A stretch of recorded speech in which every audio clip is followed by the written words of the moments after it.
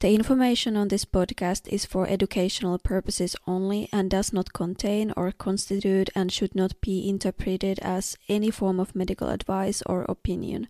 You should always seek the advice of your healthcare provider about any questions or concerns that you may have. Hello everyone, my name is Juliana Aiken. I'm the host of the Unfiltered podcast and a co-founder of Unfiltered. Today I'm interviewing Dr. Palmitier. She's a licensed clinical psychologist and the founder and owner of the Southern Palm Psychology and Wellness, a psychology and wellness practice that provides therapy services to children, adolescents, and adults. Dr. Palmitier specializes in anxiety and mood disorders, parenting and pediatric psychology, trauma-related disorders, relational stress, and obsessive-compulsive disorder. In today's episode, we will explore various ways survivors of narcissistic abuse can build and maintain healthier relationships, focusing on trust, communication, shared interests, and emotional respect. Let's get started. Hi, Dr. Taylor Palmitier. It's so nice to have you here today. Thank you so much for having me. I'm excited to be here. Great, and I'm excited to talk about these topics that we have today with you because we have many important questions. And since we have so many, I want to get started right away with our first one, which is, as a survivor of narcissistic abuse, how can I honor commitments in my relationships and build trust with others? Mm-hmm. That's a great question. And I think I'm going to start with a brain-based approach to this question, just because it lays the foundation for trust and how the brain processes trust in a sense of safety in our bodies. Okay, so a lot of people who have been through narcissistic abuse develop PTSD symptoms.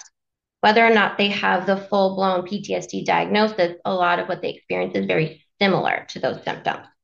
So those include hypervigilance, depression, major anxiety, avoidance, feeling really tense, poor sleep, poor appetite, poor self-esteem, among many others. So when we talk about PTSD, PTSD is a disorder of the nervous system. It's the body's reaction to danger. And many people have heard of fight or flight, and that's exactly what's going on when we're dealing with PTSD. Okay, so it's the brain's way of saying that a very dangerous thing has happened, which is the abuse, and I'm going to do everything possible to prevent that from happening again. It doesn't care if you have to stay in a cave for the rest of your life. What matters is that you're going to avoid future abuse. Okay, so when we talk about this brain approach, we want to talk about what the brain does. So the brain is constantly scanning our bodies, it's scanning relationships, it's scanning the environment for signs of safety and signs of danger. So someone who's experienced narcissistic abuse, the danger cues are very high, where the safety cues are very low. So if we're constantly processing danger cues, we're going to be on guard all the time. And when we're on guard, we cannot develop a sense of trust in a relationship or follow through with our commitments because we're fearful. Okay, I could talk about this all day. I love the brain-body connection and how trauma and abuse relate to the brain, but I'm going to give you kind of a sped up version of this and give you how to address that. Yeah. Before you go into that, can you just quickly kind of explain why? So is it just like because you have been in an abusive relationship, you had, in order to survive, your nervous system and body in general and brain had to become very good at seeing those signs of danger, so that it could, a little bit anticipate better and prepare for whatever situation. So then after you are out of the relationship, that still is like, that's still on and activated, that you are still very good at seeing the danger signs. And then you said that someone who has experienced abuse and may have PTSD or PTSD symptoms, that they are less able to see those safe signs, right? So is it just because the danger signs are so activated compared to the safe signs, or do we actually lose our ability somehow to see those safe signs, like when we think about our brain, or is it just what is it? Question. I think there's both mechanisms happening. So when we go through trauma, the body automatically learns that we're in danger. So it heightens that fight or flight response. So it doesn't care about sense of safety. It matters. The danger is what matters. Oh. So we're hyper aware and attuned to the danger. And then because everything was so dangerous, the safety cues are not as relevant. Does that make sense? So I think also we're not as attuned to the safety cues, Mm. not as Okay. important, but also our ability to see them is diminished too, like you said. Okay, okay, yeah. So like we often I feel like we are often like, oh, our bodies are and brains are so like smart and everything. But in Yeah. this case it seems like, well, if we could see those safety signs, we could be able to kind of balance our worldview and thinking and calm ourselves down. But in this case our body is not that smart right away. Like we have to Right. train it first again to Exactly. probably, see those safety signs more and give them more of a relevance and not always downplay them. Definitely. And there are a couple different ways to do that. So we would first look at something called bottom up processing, and that's just a fancy word for body work. So we Okay. want to work with the body to increase the body's sense of safety. Okay. So what we would do is meditation. We would do some breathing exercises, maybe progressive muscle relaxation. This works with the very primitive parts of the brain that send cues to the body, its body sensations, and it's our emotional center. So if we work with that, the body can learn to look at the safety cues because it feels safer in the environment. And then the next part of that would be that top down processing. So top down processing is what I think you were referring to as being psychologically aware of the safety cues and making them more apparent in our life. That's where we would rely on that cortex, the thinking part of our brain that's more evolved.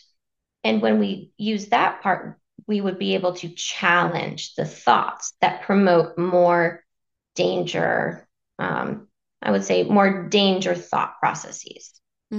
Okay. And so now it sounds like that you really need both of those in order to make this whole thing work. And can you kind of talk about what if someone is only engaging in one of those? And does the order matter? And how do you do you first have to do a lot of bottom up stuff, Mhm. or do you first have to go top bottom and the connection between these two approaches and yeah.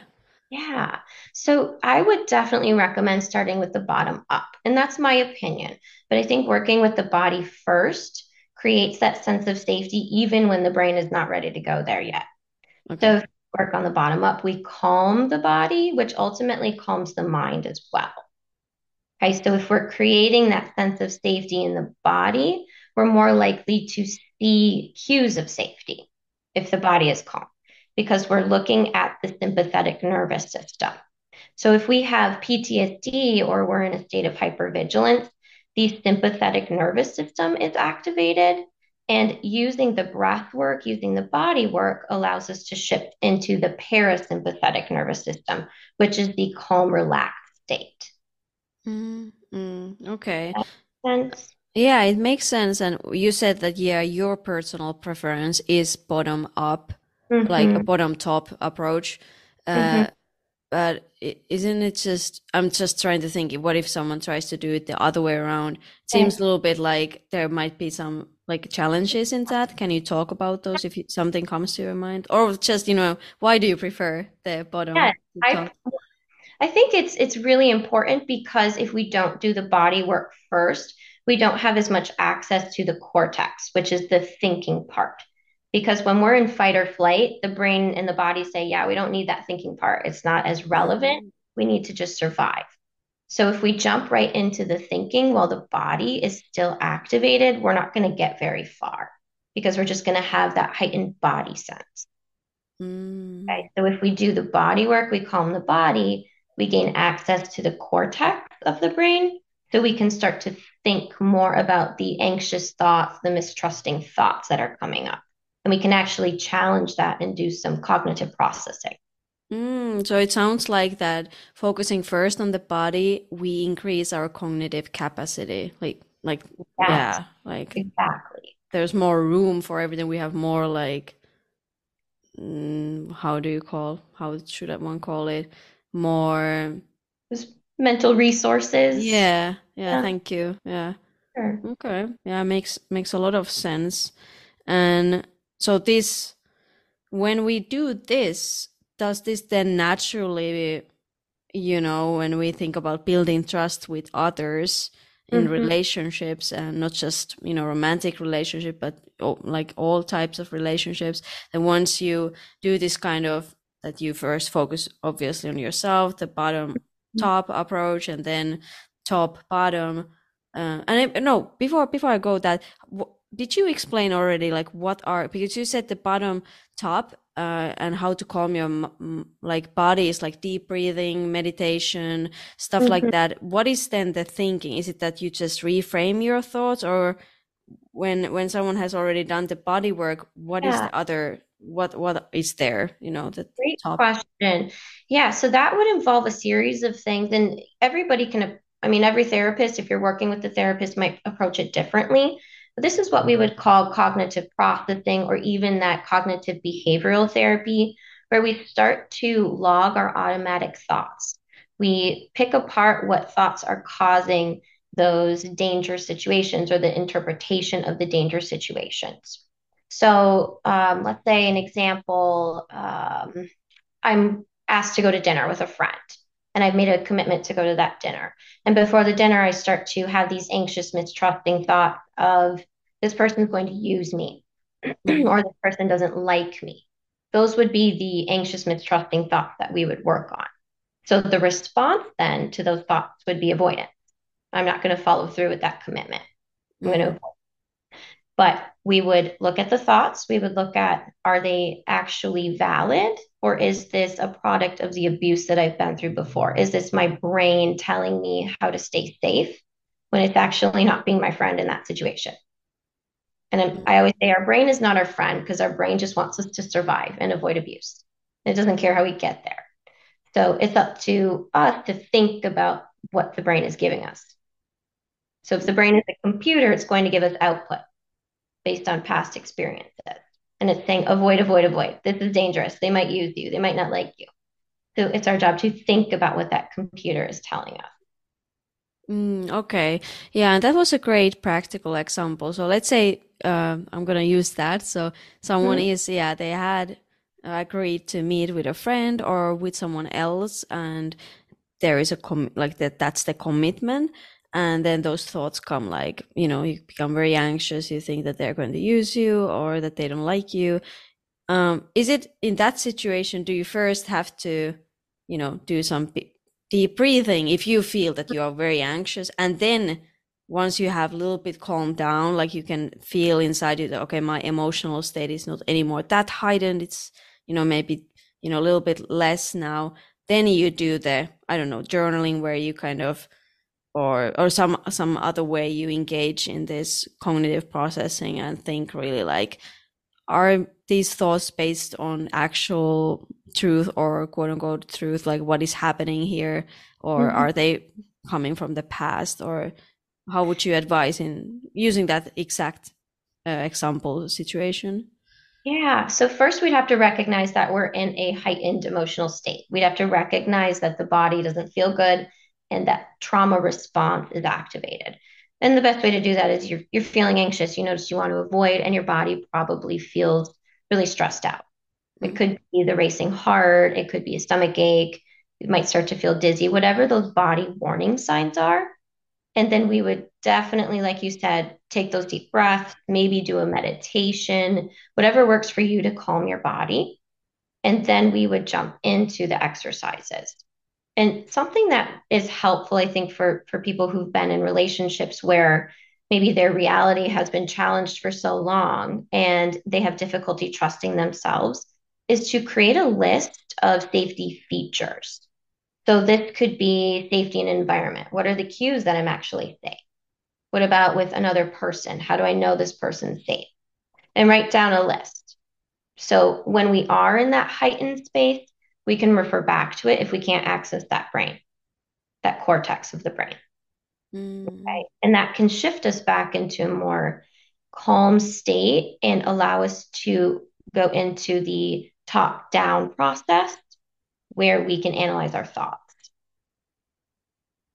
Yeah, thank you. That's really helpful. And so now it sounds like that, since if these, situations keep happening, for example, where you would get anxious all the time, whenever you make a commitment, and then you end up canceling, that if you then are able to kind of really listen to your body and calm yourself down, and let's say at some point analyze your thoughts, and then you're like, okay, I'm good to go, like I'm not going to cancel that, well, then naturally there is less cancellation, so there is more kind of also trust, because of course if you keep canceling, people are going to, it's not kind of good for the relationship in a way. Of course, people probably can understand if they really are good friends of yours that, okay, they are Yeah. being very anxious. But so is this the kind of science behind it, that once you follow kind of your advice, that leads almost like naturally building trust with others?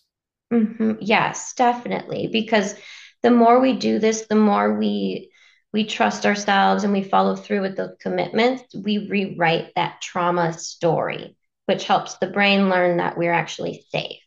So we're getting our bodies out of fight or flight because the brain is learning that we can do this, we're safe. And the more we do that, the more feedback we get from the environment and from other people that this is safe. And like you mentioned, other people are going to then see us as reliable and trustworthy because we're not backing out of our commitments. Mm. Yeah, thank you. Then, what do you think? What are some effective strategies for setting clear expectations, following through on promises made, and communicating effectively when circumstances change or obstacles arise? Okay.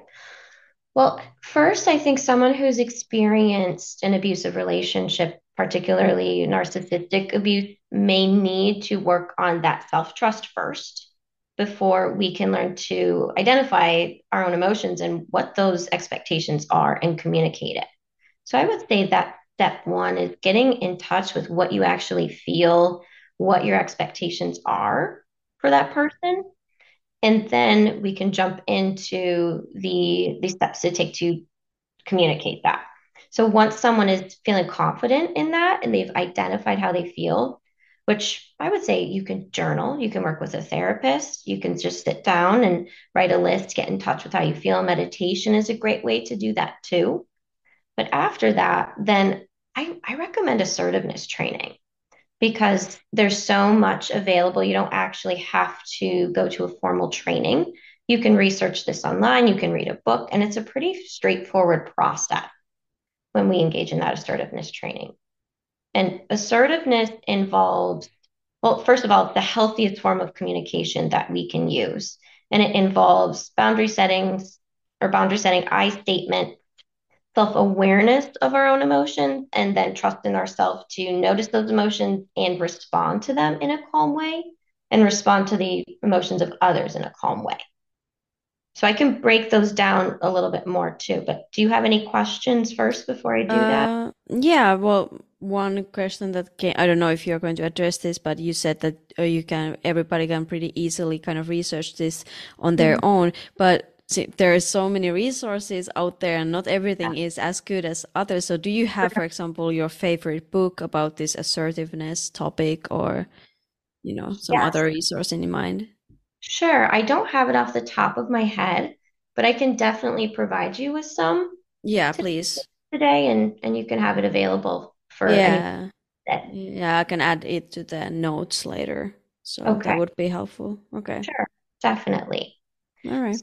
With assertiveness, if we start with that boundary setting, this involves setting clear expectations about what you will and will not tolerate.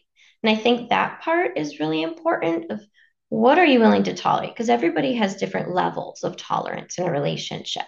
And we're all entitled to having our own levels of tolerance. And if we just got out of an abusive relationship, maybe we need to create even a greater sense of safety for ourselves and more boundaries for ourselves until we can learn to work through that. And that's Mm. okay. So we would want to set those boundaries because that fight or flight system is activated in communications or when we are trying to set boundaries and communicate effectively following an abusive relationship, we may want to prepare ahead for that.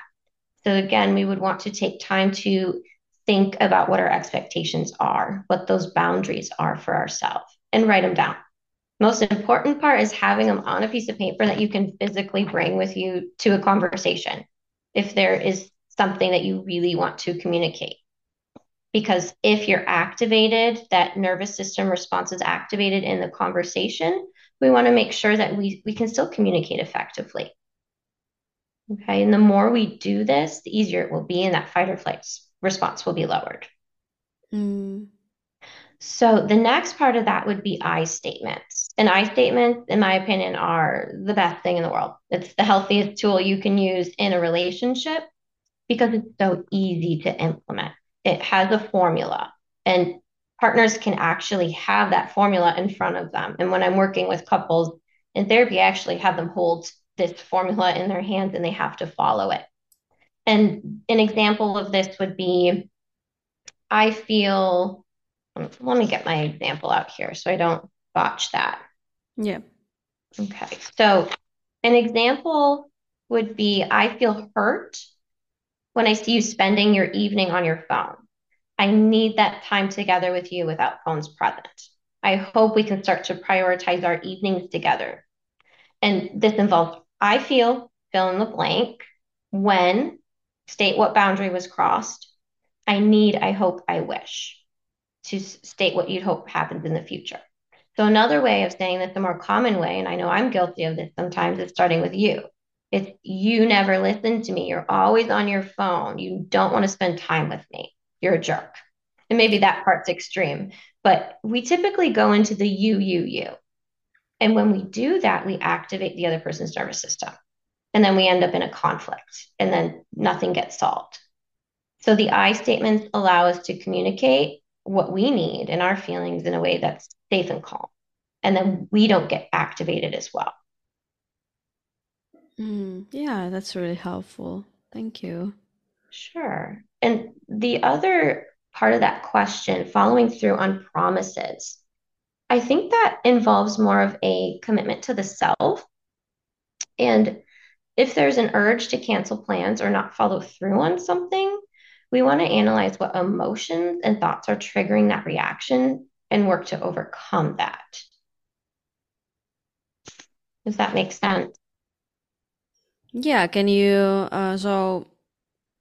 give a like practical example? Like let's say I do have an urge that I like something has changed, or in general I have, because if I'm like not so aware of my boundaries since I have just got out of an abusive relationship. So this is not like that all of a sudden I know everything. So my boundaries are still kind of quote unquote weak, or I'm not so aware of them. So have I ended up promising something, even though I had this initial feeling already that I might not want to do this Right. 100%. So, Yeah. but then the time goes on, and then I'm like, okay, I really don't like want to do it. So let's say I have this feeling like I don't want to do something, but I have made a promise. And you Mm-hmm. said that, well, then analyze that feeling. So how do Yeah. I analyze that, and what do I do with it? And yeah. Mm-hmm.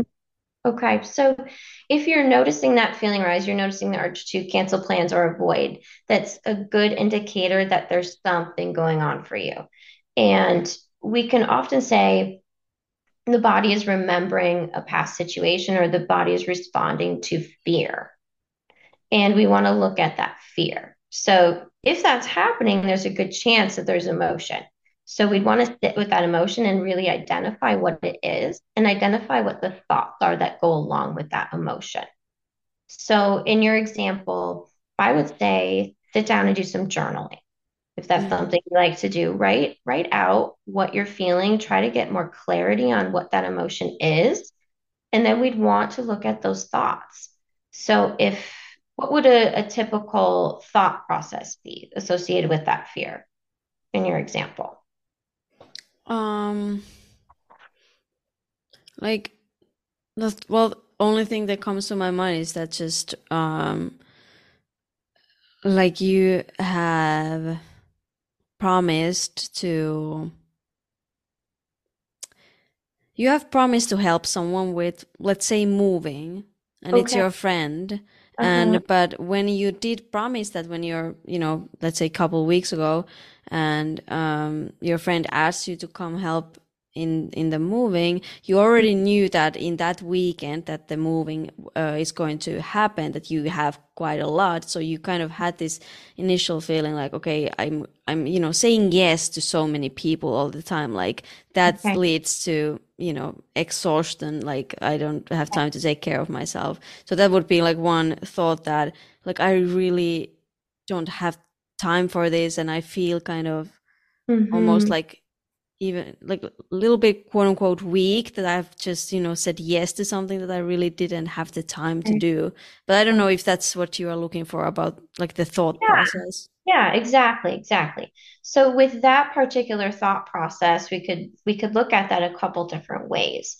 So first, we might want to honor those feelings that you don't want to go and you're exhausted, and that it is okay to let people down. People that you trust and have a healthy relationship with, it is okay to let them down. And then we would want to work on the steps that came before that. So in the future, we would want to say, okay, what do I do so I don't do this again? How do I avoid that? And usually that would be recognizing the emotion a little bit earlier on, recognizing the pattern of saying yes to everything. Mm. And where does that pattern come from? And I'm guessing it would come from that past abusive relationship of having to say yes to everything. And if you don't, then you're mistreated or there's a major repercussion. Yeah. So being able to work on the pattern and work to change the pattern. Yeah. But it Okay. it is again okay to say no. I would say in that situation. Mm. Yeah. Yeah. Then I was thinking, when you first we started talking about this question, you said that maybe in the beginning, if you had just got out of an abusive relationship, or toxic or narcissistic, um, that it might be necessary to have kind of more boundaries, Yeah. because before you kind of figure out like what is that you can tolerate, that it's more safe in the beginning to kind Mm, of not tolerate that much. Like if you feel even a little bit that, okay, I don't mm-hmm. want to tolerate that, because you probably are accustomed to tolerate more than quote unquote Yeah. normal people, or people who have only been in healthy relationships. Because if your past is abusive relationship, there is a lot of tolerance going on. You need to tolerate a lot. So are you saying that first, before kind of going into the realm of, what are the exact scale, kind of what is the exact continuum in my case, what is, what I tolerate and what I Mm-hmm. don't, to be kind of very clear, and stick to those things, even though you kind of might, mm, feel like, okay, I am being pretty strict right now, but Yeah. kind of being confident in being strict, because you need to understand that you have been tolerating a lot. So, or what thoughts do you have about this? Yes. Yeah, and I love the way you said that, that we it's okay to be confident in that we're being strict right now, because that's self-compassion, it's self-care, it's healing. And following narcissistic abuse, I mean, it's very, very difficult to just jump back into freer boundaries, and we need to protect ourselves for a little while. And that's perfectly okay, and it's recommended because we need that sense of safety as we heal.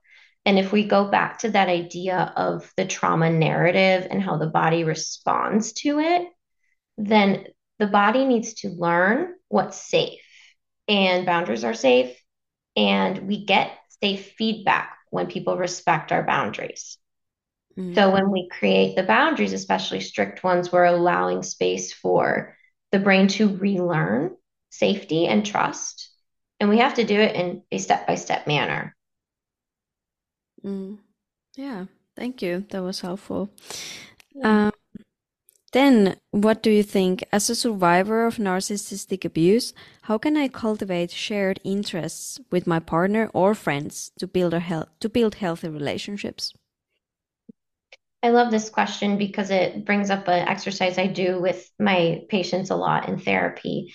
And first of all, it goes back to communication being able to share openly with your partner about things you're passionate about and things you'd like to try together.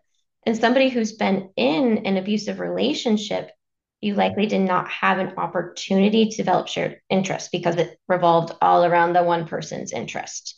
And it was unsafe to even have your own interests at some point. So I would say first we have to realize what those interests are and determine what do I truly like to do when I'm not feeling pressured or I'm not fearful.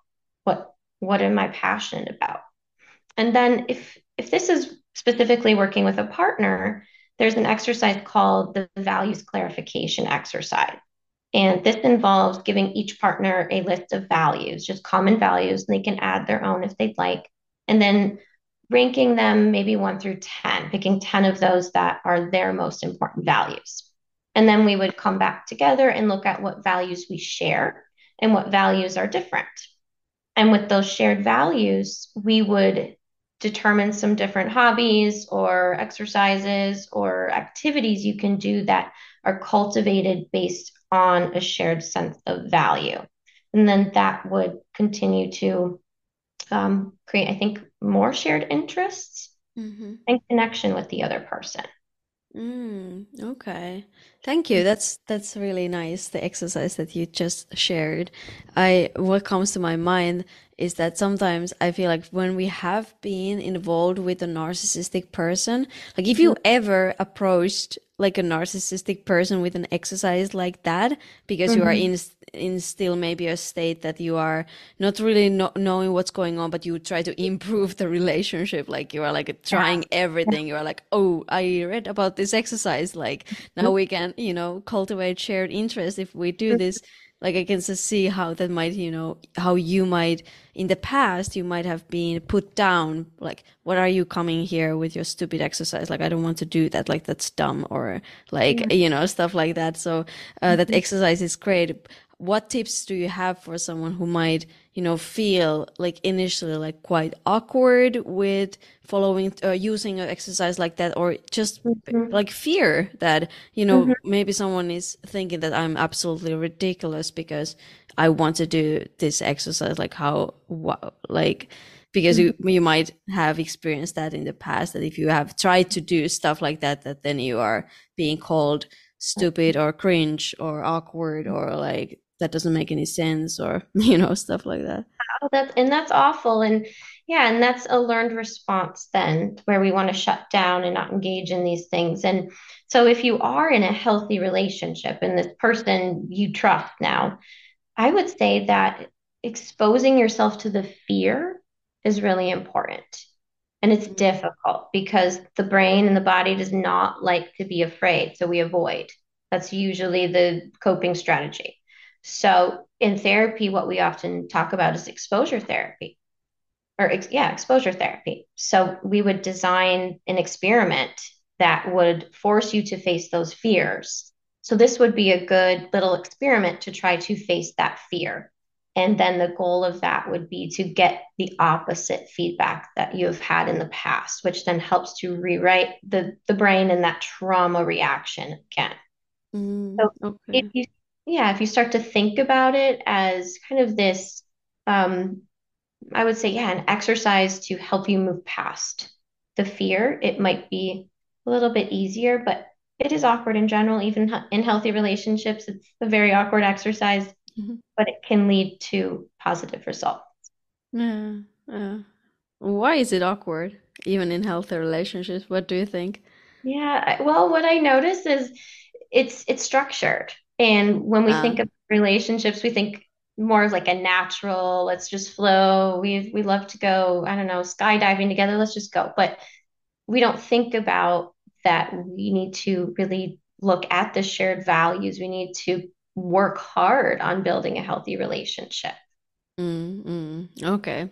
Yeah, I guess that's also good just to know that maybe it's normal to feel It's like absolutely, absolutely. It's very awkward and it's very normal. okay. Okay. Then I was thinking, is there like if someone does want to, let's say, follow through and use that exercise that Mhm. you just shared, but is there something that comes to your mind, like, I don't know, smaller exercise or smaller thing that you can first kind of do, kind of, test the waters like with this Yeah. person before going like immediate, like, hey, I want to do this exercise and let's do this. And, is there Right. something that you can, that's smaller, but Sure. yeah, towards that? I'm wondering if maybe just a basic conversation of what do you value? I mean, having a conversation about it versus getting your piece of paper out and making it so formal, but Yeah. ask, hey, what's important in your life?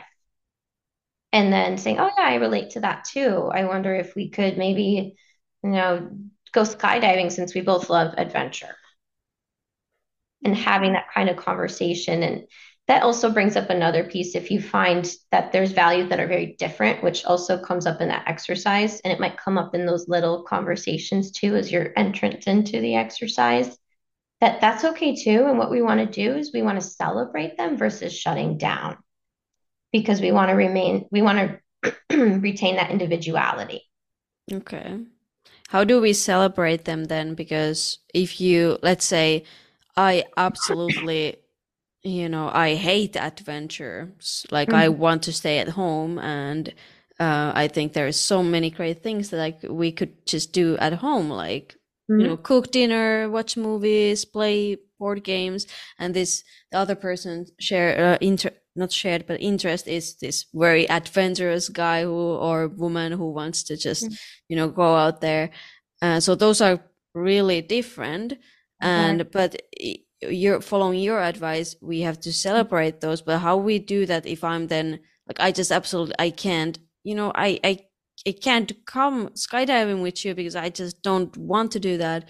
So is it Mhm. just allowing then, well, we you do your stuff, I do my stuff, and like we don't have to do this stuff together, but we can figure out other stuff that we can do together. What does the celebrate those differences in practice mean? What do you mean by that? Right. Okay. So, first, what I would want to do is have a conversation about why the person values that value. Why does that person love the adventurous value? And why does this person love the comfort of home? And kind of get to the deeper layers of that. And I think when we do that, we can come to some more common ground.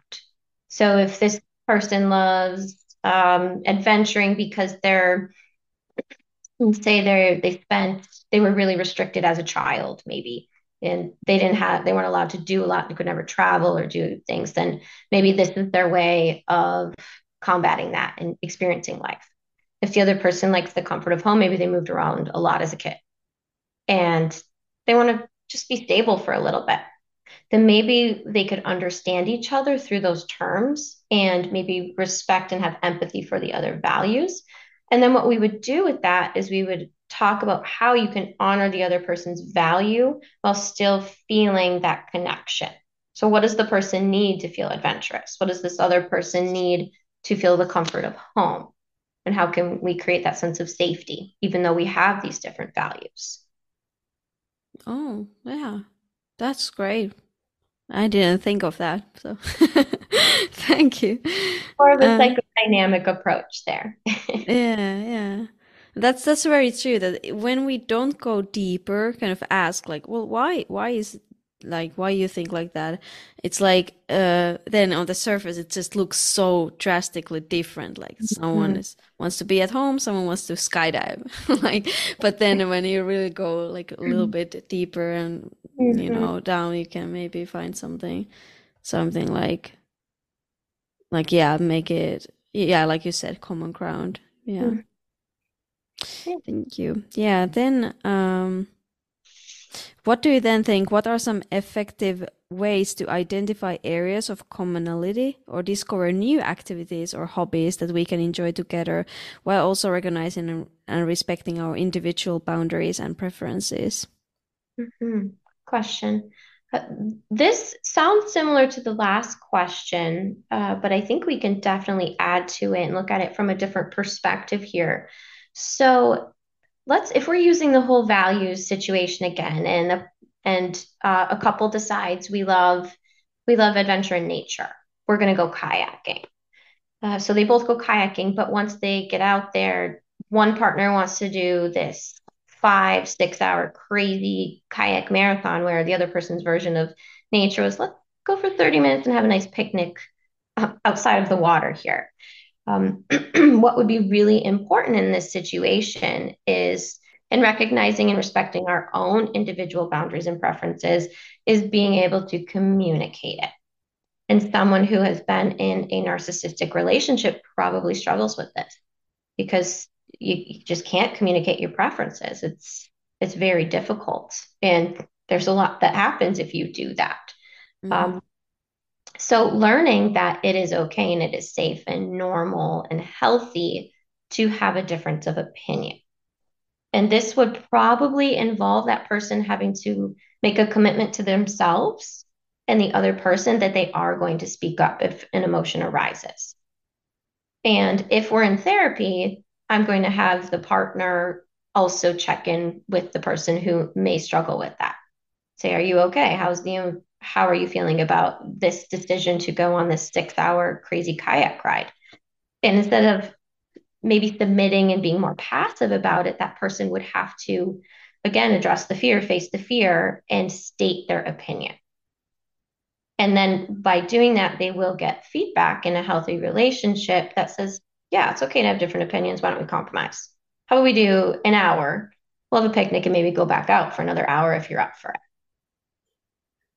Does that make sense? Yeah, yeah, it makes. And now that I'm thinking about the questions, that yeah, well, one effective way to identify areas of, what we have in common would be the what you already shared, the value, like what are your values, exercise, or just, first having a conversation. You get a lot of information in Yeah. that way already. And then if you do, probably like you might have find someone that you both enjoy, that then when you go do and engage in that activity, make sure that if there's any emotions that arise, that and it's Mhm. okay to say it out loud, and that's the very first thing, that you just have to communicate it, because otherwise the other person can't know. Like, Right. yeah, of course they can see that maybe you get more anxious, but then Mhm. that can, because they don't know why you are anxious or why you are irritated, that can create that the whole experience becomes very, unpleasant. And then it's, it's like harder to do it again, because then there is this unpleasant experience about it. Like, then of course the other person might not ask you to do stuff again, or but so that really the Yeah, communication is that you have to do in order to you know enjoy exactly. activities together while also recognizing the boundaries. Yeah, definitely. Okay, makes a lot of sense. And then um yeah, what do you then think about the question, as a survivor of narcissistic abuse, how can I learn to honor my own emotions and those of my loved ones in a healthy and respectful way? Okay. So this question, I think, has a couple different layers to it. If we take the first part of that, of how do I honor my own emotions and learn to honor my own emotions, the first thing that I think of is we need some self-esteem work here. We need to recognize our self-worth and start to feel safe expressing how we feel. And we even have to work on being able to just identify how we feel in that situation in order to know what those emotions are and honor those emotions. And after narcissistic abuse, it's really difficult to trust your own emotions and even to acknowledge them, because there's been so much manipulation and denial of your inner world for so long. So, working on being able to recognize it and then being confident in how you feel and recognizing that your needs and your emotions are so valid and are worth being heard and shared. So, I would say that's the first layer of it. The second, which involves honoring the emotions of others, of loved ones, in a healthy and respectful way, We want to make sure that this isn't a fear-based experience, so we're not honoring their emotions because I'm afraid. Like I have to do this or something bad's going to happen. And we also want to make sure that it's not this reaction where other people's needs are more important than mine. So it has to truly come from a place of love, safety, and I would say respect for those emotions versus fear. And I think the way to do that, if we're looking at some really basic, concrete ways, would be to start with maybe a workbook. And there's a ton on Amazon. I don't have one to recommend right in this moment, but I can go through all of my resources and send one over. But there's a ton of workbooks out there for developing self worth and self esteem. And I think there's even one available now of developing self identity and self worth following a narcissistic relationship. And then when it comes to honoring the emotions of others, I think we go back to again that fear-based response, trusting our emotions and then analyzing them, pulling them out and deciding how we want to respond to the fear. Mm. And that involves a lot of mindfulness. Yeah. Okay. Yeah. Thank you. Thank you for that. Um, so are you saying that what if I do not have that much anymore?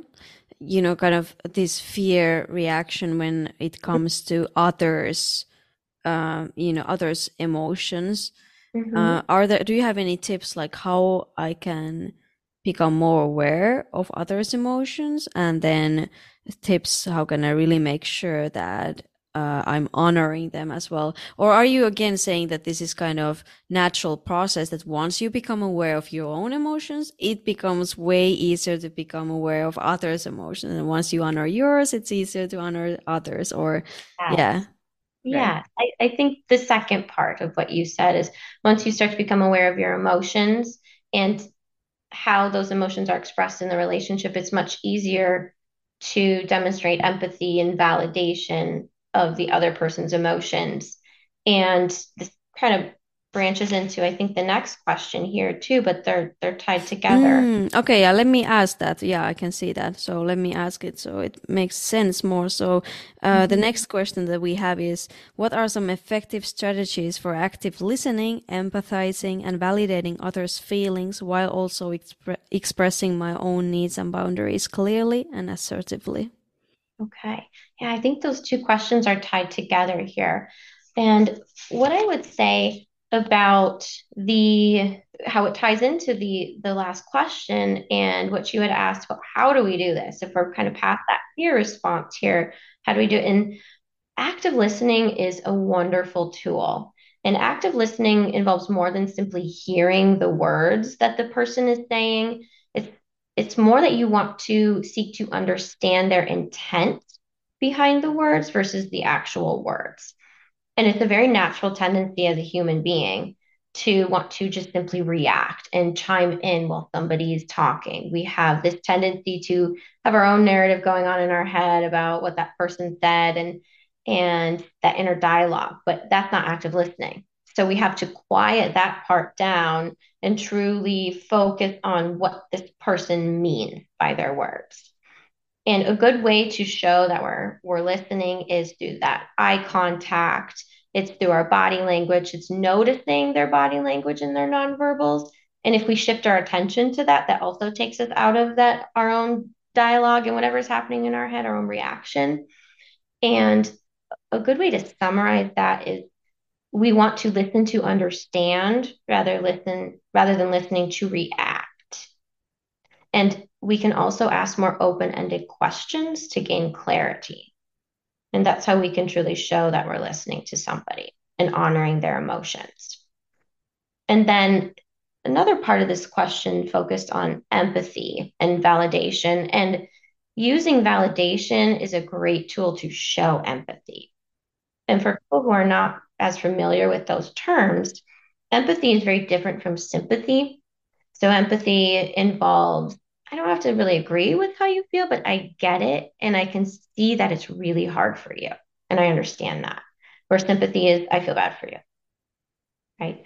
Validation is showing that you have heard their emotions and that it's okay to have those emotions.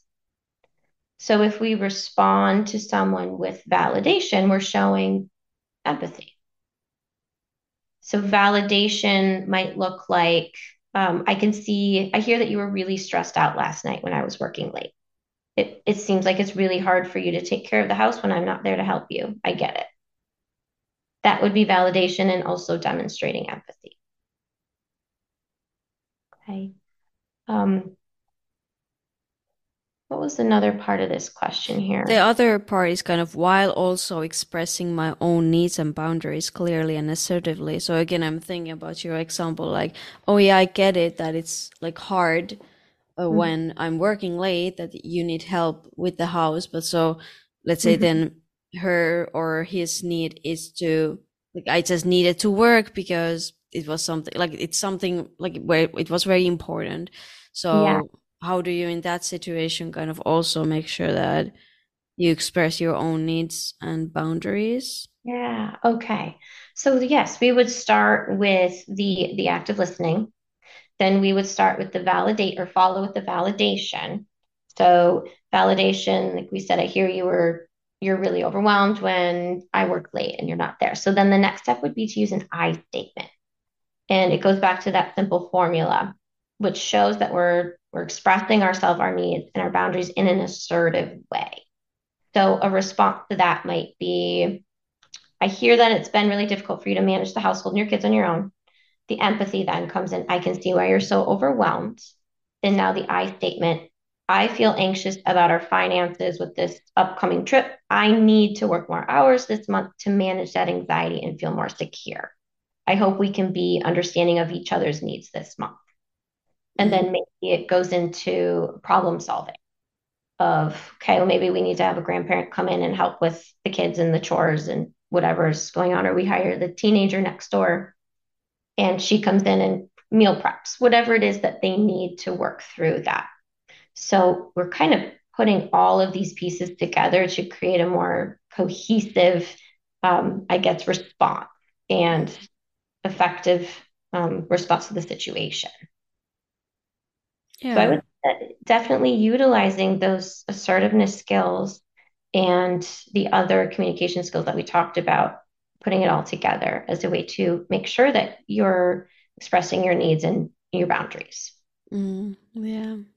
What about that? I'm thinking of an example where um, either your emotions or thoughts or feelings are something that are really painful or difficult, or that the other person's thoughts and feelings and emotions are something that are either very triggering for you, or that they are like they are tough ones. They are not like that I now feel a little bit stressed about this, but they're like some, they maybe relate to some trauma.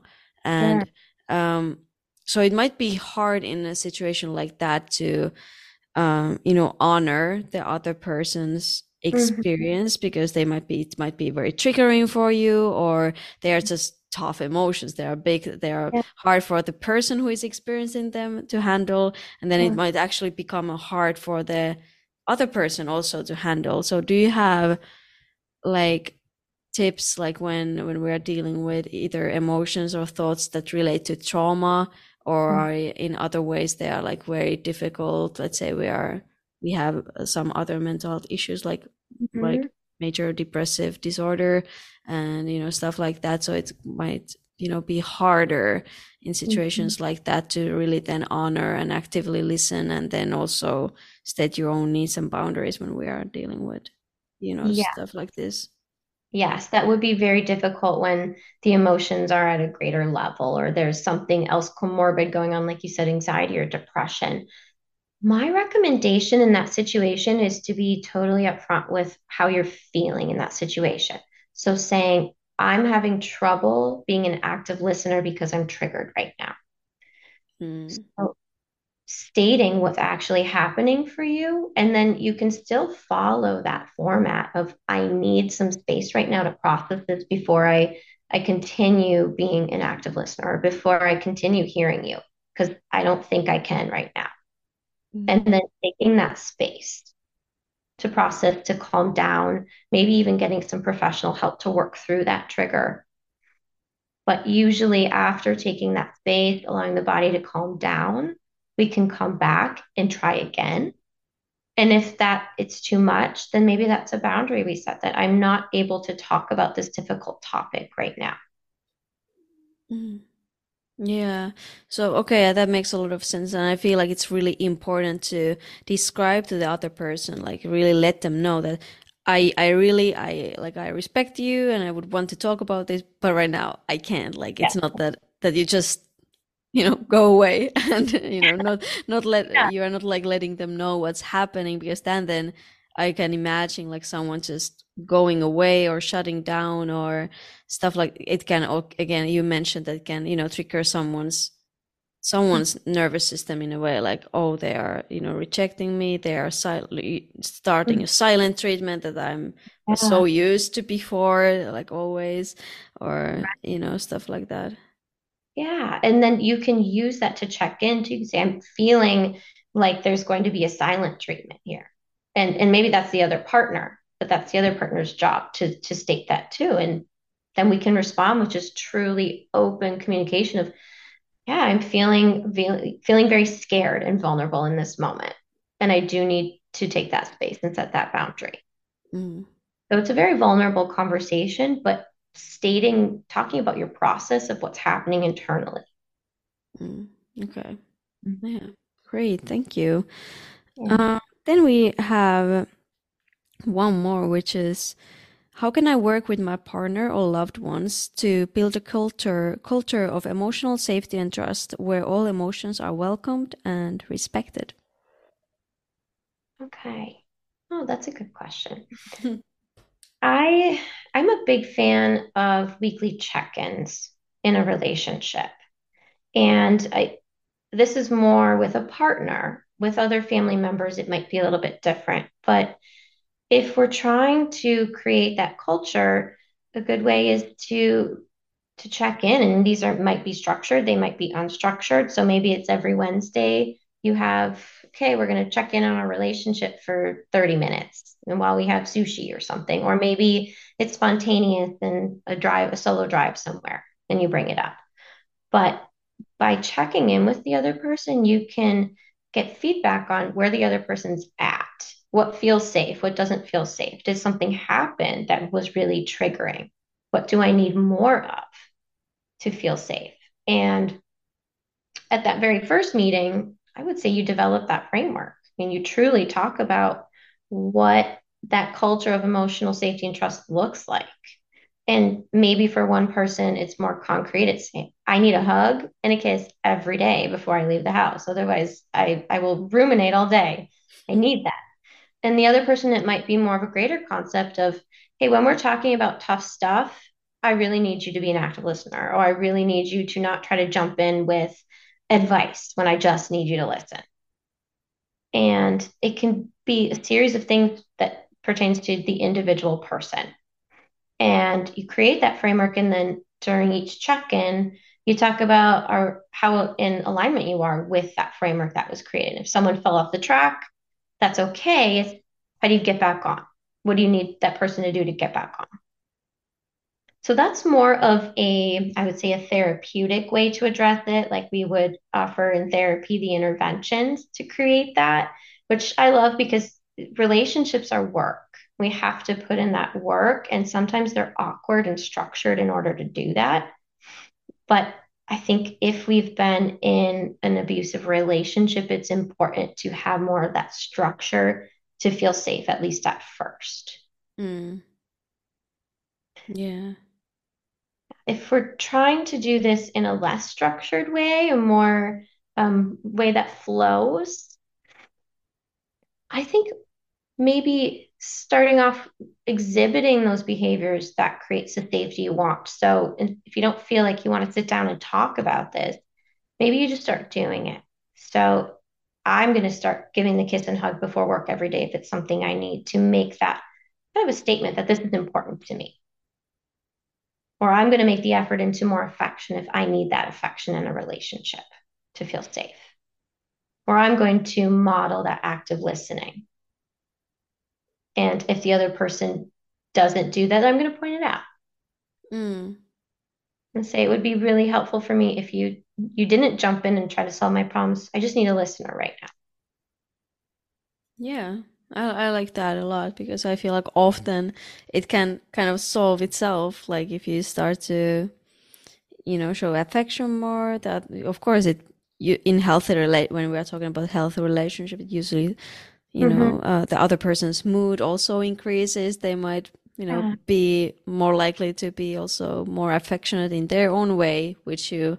And then it's this, we are kind of systems, we affect each other. And And, yeah. in that way, we're all the time kind of connected, and our brains probably are Yeah. doing something to Yeah. assess all the time everything. So Exactly. it starts this like domino effect in a Mm, way. Yeah. yeah. I love that you brought up that systems perspective because this is really important. If we do something, it is going to change something in the system. The Mm.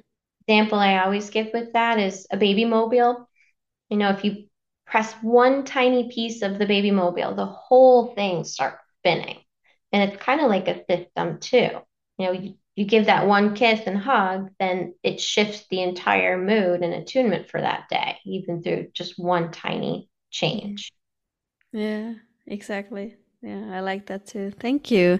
Thank you so much. And yeah, I think today we had some great questions and great answers. So I want to thank everyone for listening. And thank you, Dr. Taylor Palmitier, so much for coming here and sharing your insight and giving such practical and insightful advice. It's truly appreciated. So thank you so much. Thank you for having me. It was wonderful being here. I appreciate it.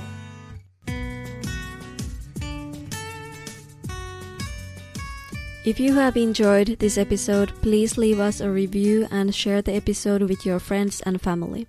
Have a wonderful rest of your day and see you in the next episode.